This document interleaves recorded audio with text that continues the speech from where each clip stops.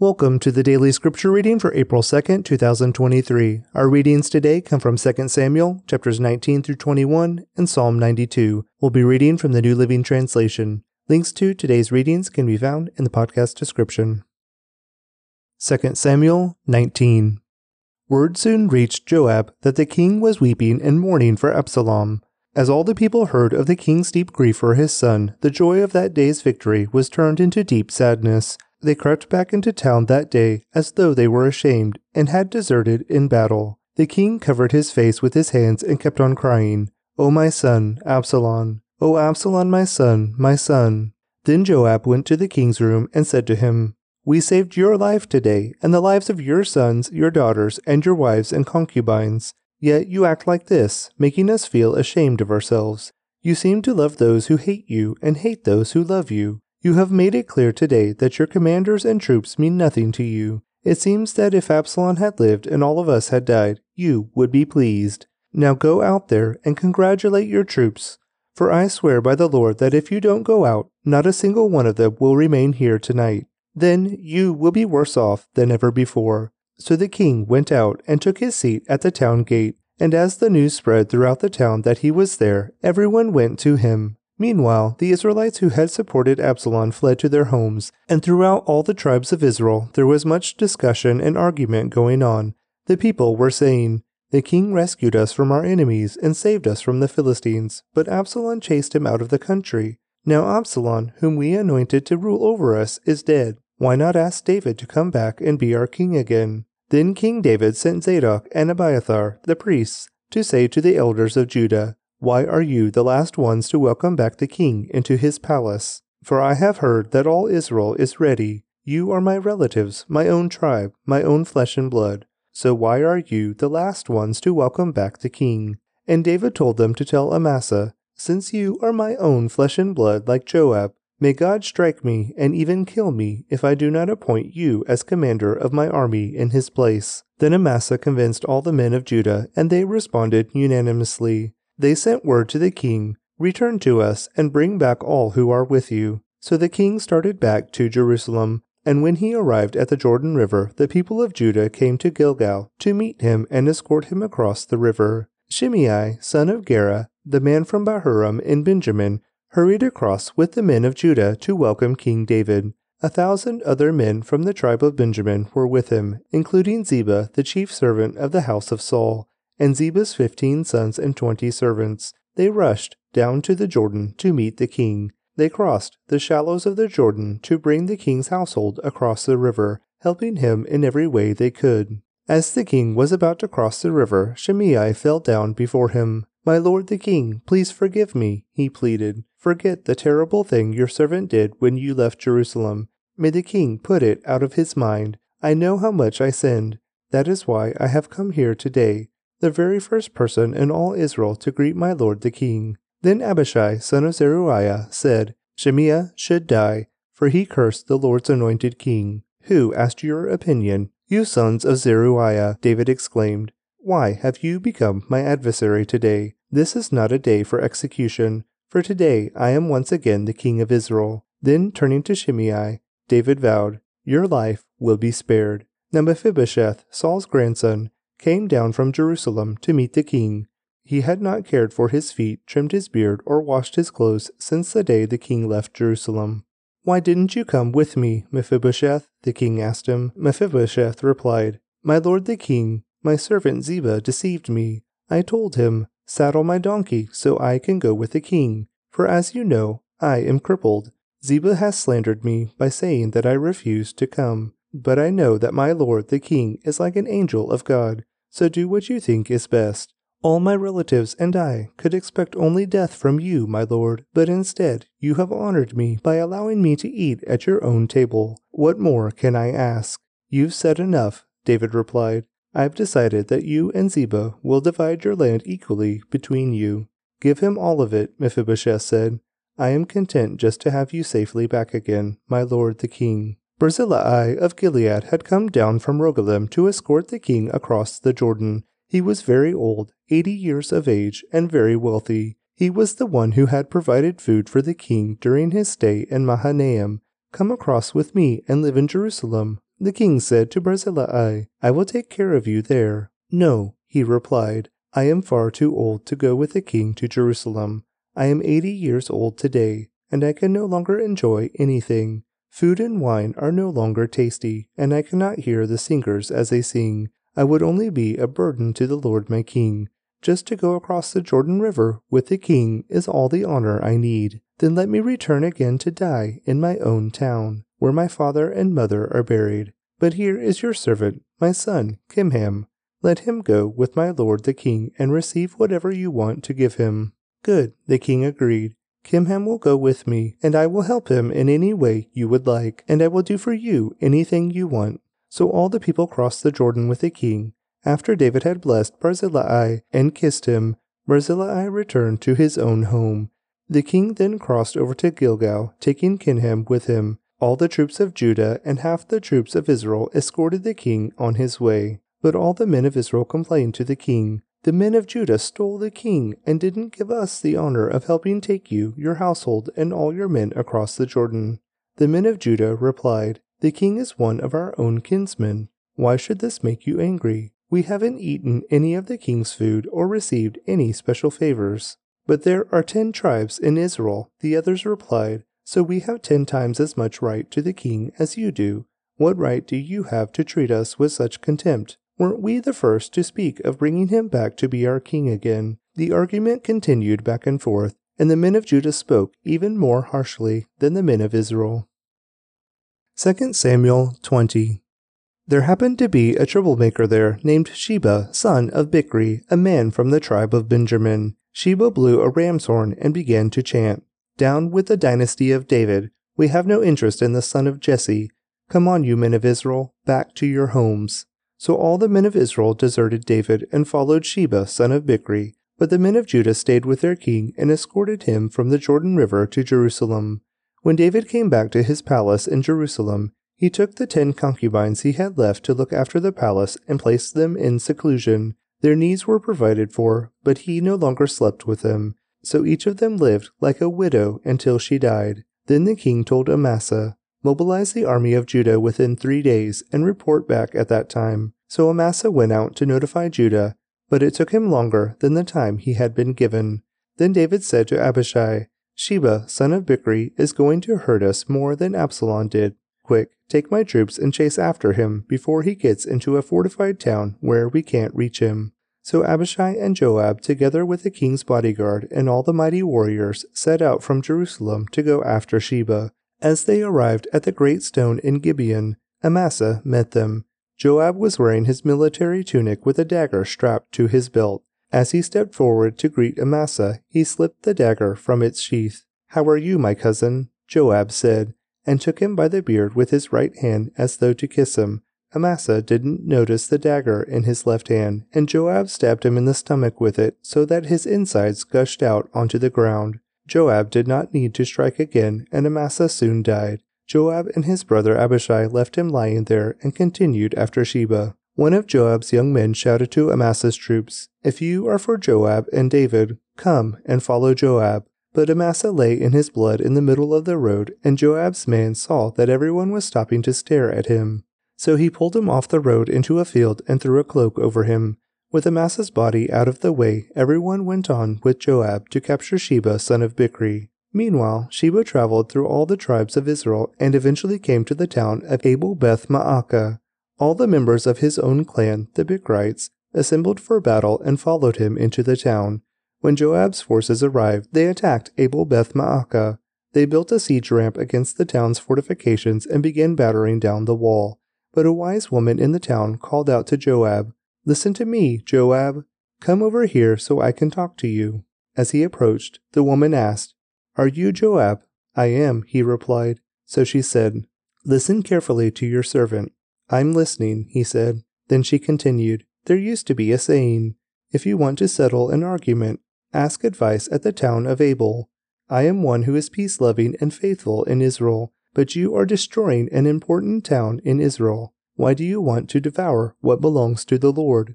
And Joab replied, Believe me, I don't want to devour or destroy your town. That's not my purpose. All I want is a man named Sheba, son of Bichri, from the hill country of Ephraim, who has revolted against King David. If you hand over this man to me, I will leave the town in peace." "All right," the woman replied. "We will throw his head over the wall to you." Then the woman went to all the people with her wise advice, and they cut off Sheba's head and threw it out to Joab. So he blew the ram's horn and called his troops back from the attack. They all returned to their homes, and Joab returned to the king at Jerusalem. Now Joab was the commander of the army of Israel. Benaiah, son of Jehoiada, was captain of the king's bodyguard. Adoniram was in charge of the forced labor. Jehoshaphat, son of Ahilud, was the royal historian. Shiva was the court secretary. Zadok and Abiathar were the priests. And Ira, a descendant of Jair, was David's personal priest. 2 Samuel 21. There was a famine during David's reign that lasted for 3 years. So David asked the Lord about it, and the Lord said, "The famine has come because Saul and his family are guilty of murdering the Gibeonites." So the king summoned the Gibeonites. They were not part of Israel, but were all that was left of the nation of the Amorites. The people of Israel had sworn not to kill them, but Saul, in his zeal for Israel and Judah, had tried to wipe them out. David asked them, "What can I do for you? How can I make amends so that you will bless the Lord's people again?"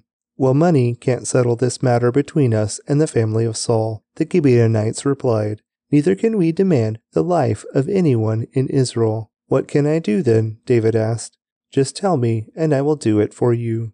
Then they replied, "It was Saul who planned to destroy us, to keep us from having any place at all in the territory of Israel. So let 7 of Saul's sons be handed over to us, and we will execute them before the Lord at Gibeon, on the mountain of the Lord." "All right," the king said, "I will do it." The king spared Jonathan's son Mephibosheth, who was Saul's grandson, because of the oath David and Jonathan had sworn before the Lord. But he gave them Saul's 2 sons, Armoni and Mephibosheth, whose mother was Rizpah, daughter of Aiah. He also gave them the 5 sons of Saul's daughter Merab, the wife of Adriel, son of Barzillai from Meholah. The men of Gibeon executed them on the mountain before the Lord. So all 7 of them died together at the beginning of the barley harvest. Then Rizpah, daughter of Aiah, the mother of 2 of the men, spread burlap on a rock and stayed there the entire harvest season. She prevented the scavenger birds from tearing at their bodies during the day and stopped wild animals from eating them at night. When David learned what Rizpah, Saul's concubine, had done, he went to the people of Jabesh Gilead and retrieved the bones of Saul and his son Jonathan. When the Philistines had killed Saul and Jonathan on Mount Gilboa, the people of Jabesh Gilead stole their bodies from the public square of Bethshan, where the Philistines had hung them. So David obtained the bones of Saul and Jonathan, as well as the bones of the men the Gibeonites had executed. Then the king ordered that they bury the bones in the tomb of Kish, Saul's father, at the town of Zelah, in the land of Benjamin. After that, God ended the famine in the land. Once again, the Philistines were at war with Israel. And when David and his men were in the thick of battle, David became weak and exhausted. Ishbi-Benob was a descendant of the giants. His bronze spearhead weighed more than 7 pounds, and he was armed with a new sword. He had cornered David and was about to kill him, but Abishai, son of Zeruiah, came to David's rescue and killed the Philistine. Then David's men declared, "You are not going out to battle with us again. Why risk snuffing out the light of Israel?" After this, there was another battle against the Philistines at Gob. As they fought, Sibekah from Hushah killed Saph, another descendant of the giants. During another battle at Gob, Elhanan, son of Jair, from Bethlehem, killed the brother of Goliath of Gath. The handle of his spear was as thick as a weaver's beam. In another battle with the Philistines at Gath, they encountered a huge man with 6 fingers on each hand and 6 toes on each foot, 24 in all, who was also a descendant of the giants. But when he defied and taunted Israel, he was killed by Jonathan, the son of David's brother Shemiah. These 4 Philistines were descendants of the giants of Gath, but David and his warriors killed them. Psalm 92. A psalm, a song to be sung on the Sabbath day. It is good to give thanks to the Lord, to sing praises to the Most High. It is good to proclaim your unfailing love in the morning, your faithfulness in the evening, accompanied by a 10-stringed instrument, a harp, and the melody of a lyre. You thrill me, Lord, with all you have done for me. I sing for joy because of what you have done. O Lord, what great works you do, and how deep are your thoughts. Only a simpleton would not know, and only a fool would not understand this. Though the wicked sprout like weeds, and evildoers flourish, they will be destroyed forever. But you, O Lord, will be exalted forever. Your enemies, Lord, will surely perish. All evildoers will be scattered. But you have made me as strong as a wild ox. You have anointed me with the finest oil. My eyes have seen the downfall of my enemies. My ears have heard the defeat of my wicked opponents. But the godly will flourish like palm trees and grow strong like the cedars of Lebanon. For they are transplanted to the Lord's own house. They flourish in the courts of our God. Even in old age they will still produce fruit. They will remain vital and green. They will declare, "The Lord is just. He is my rock. There is no evil in him." 2 Samuel 19. Word soon reached Joab that the king was weeping and mourning for Absalom.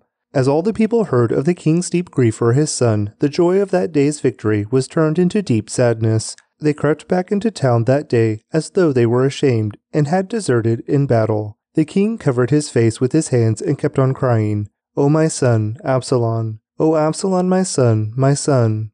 Then Joab went to the king's room and said to him, "We saved your life today, and the lives of your sons, your daughters, and your wives and concubines. Yet you act like this, making us feel ashamed of ourselves. You seem to love those who hate you and hate those who love you. You have made it clear today that your commanders and troops mean nothing to you. It seems that if Absalom had lived and all of us had died, you would be pleased. Now go out there and congratulate your troops.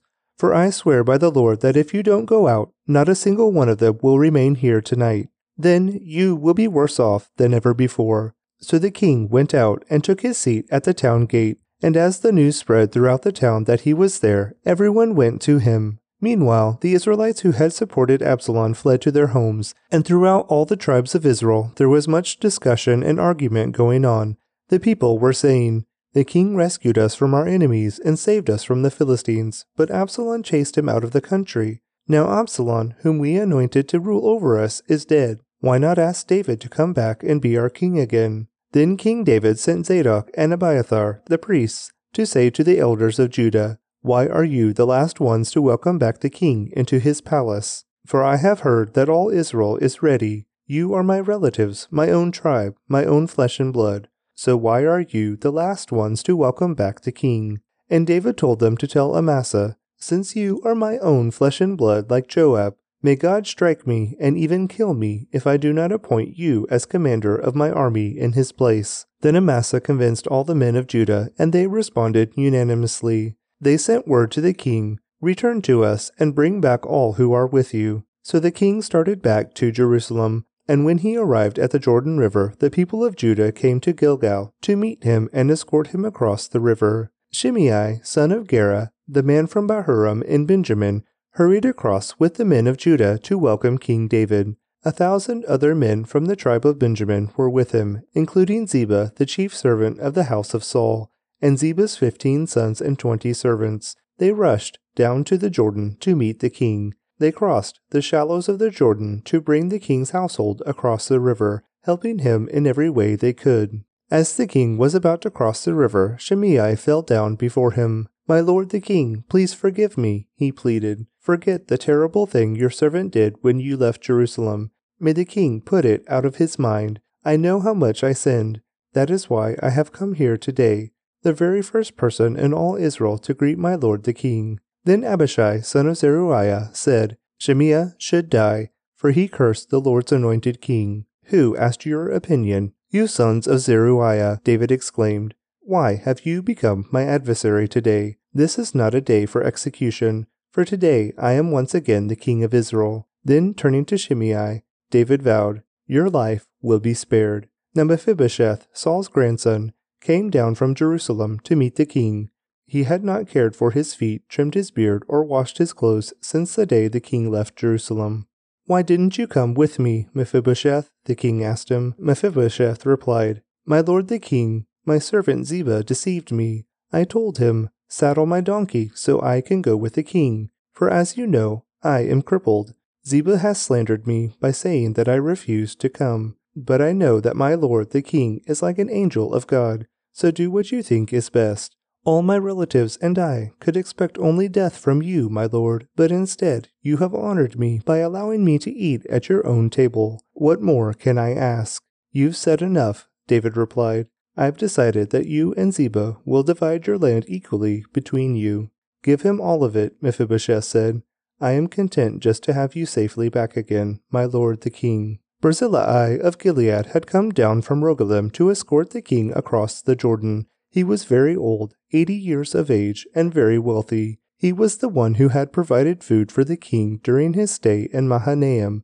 "Come across with me and live in Jerusalem," the king said to Barzillai. "I will take care of you there." "No," he replied. "I am far too old to go with the king to Jerusalem.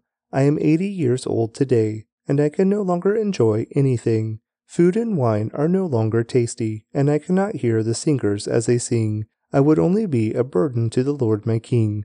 Just to go across the Jordan River with the king is all the honor I need. Then let me return again to die in my own town, where my father and mother are buried. But here is your servant, my son, Kimham.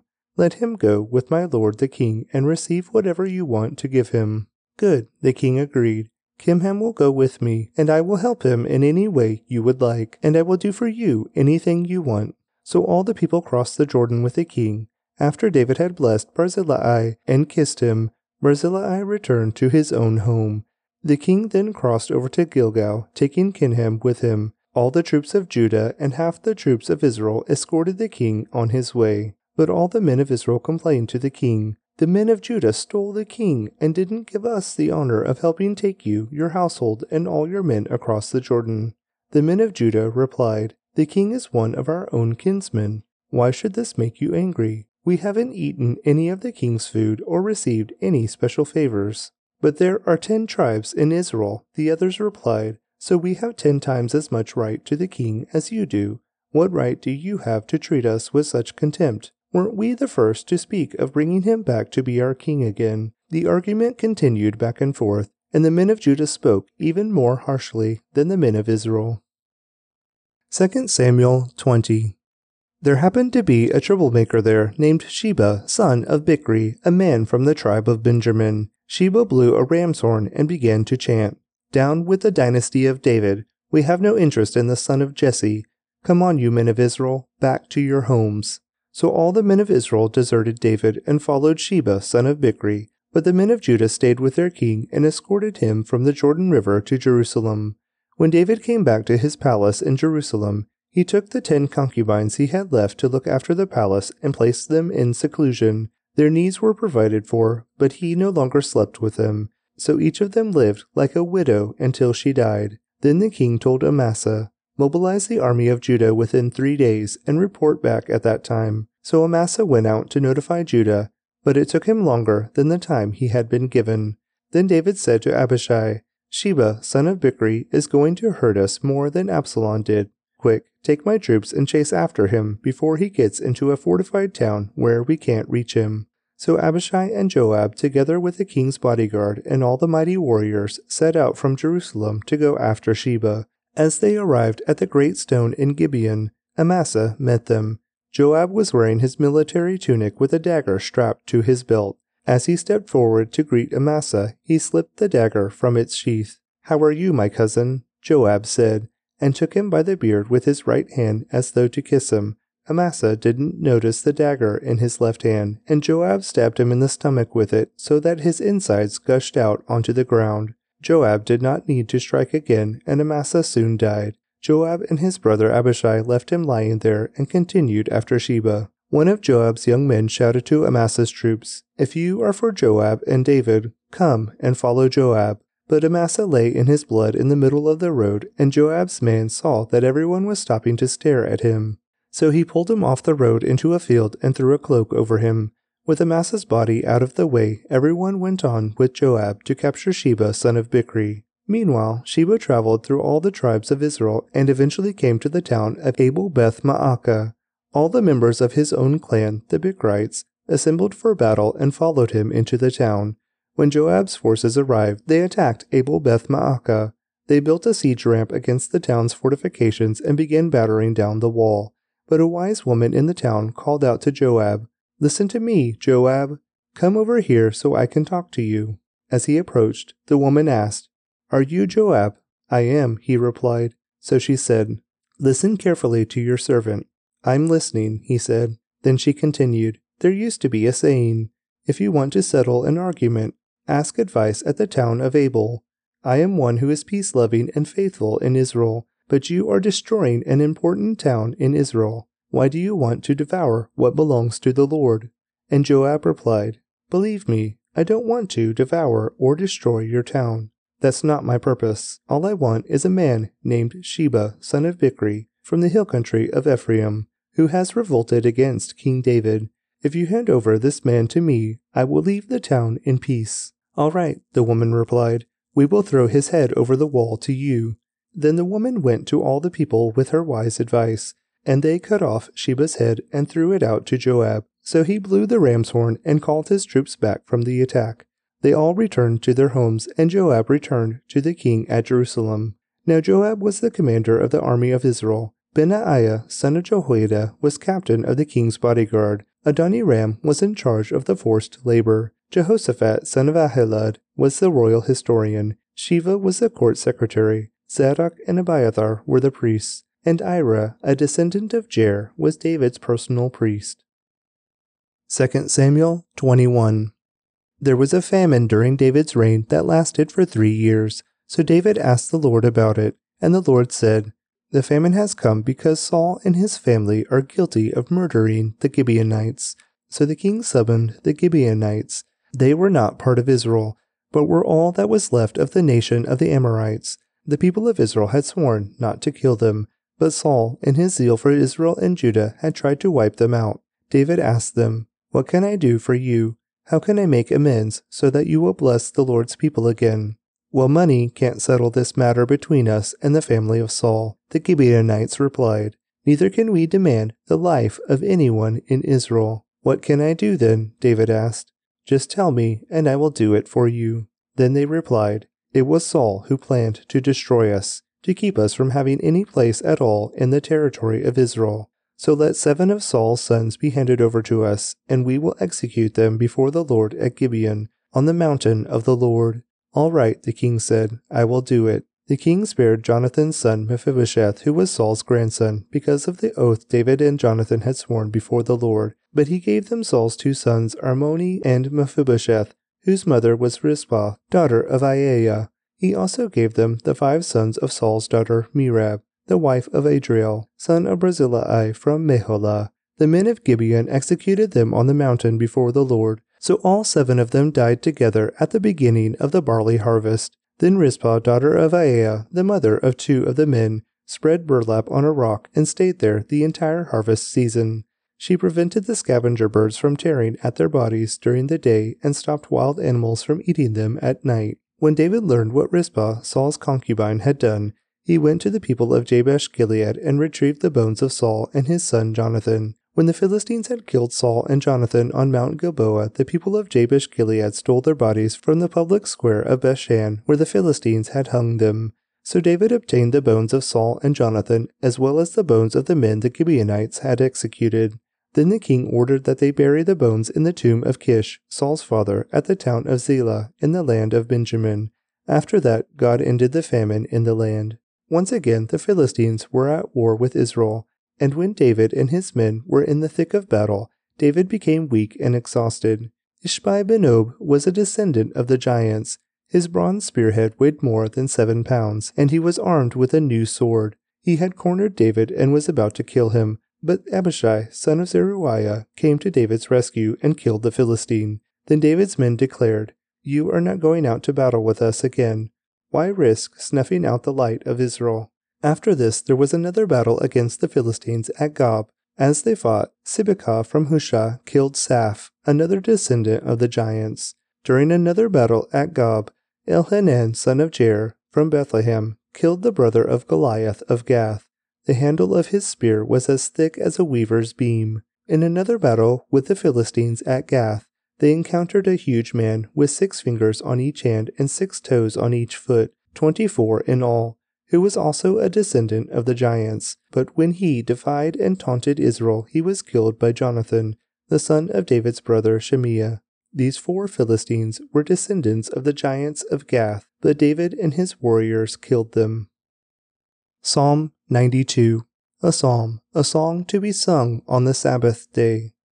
It is good to give thanks to the Lord, to sing praises to the Most High. It is good to proclaim your unfailing love in the morning, your faithfulness in the evening, accompanied by a 10-stringed instrument, a harp, and the melody of a lyre. You thrill me, Lord, with all you have done for me. I sing for joy because of what you have done.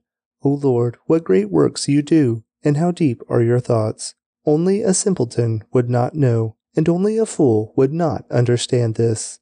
Though the wicked sprout like weeds, and evildoers flourish, they will be destroyed forever. But you, O Lord, will be exalted forever. Your enemies, Lord, will surely perish. All evildoers will be scattered. But you have made me as strong as a wild ox. You have anointed me with the finest oil. My eyes have seen the downfall of my enemies. My ears have heard the defeat of my wicked opponents. But the godly will flourish like palm trees, and grow strong like the cedars of Lebanon. For they are transplanted to the Lord's own house. They flourish in the courts of our God. Even in old age they will still produce fruit. They will remain vital and green. They will declare, the Lord is just. He is my rock. There is no evil in him. Thanks for joining me today for today's daily scripture reading. I'd like to recommend to you a podcast by my friend David Heflin called In the Seams, a podcast inviting people with chronic pain and illness to consider how God is in the seams of our brokenness and how he mends us through our suffering. Please click on the link in the podcast description to check it out now.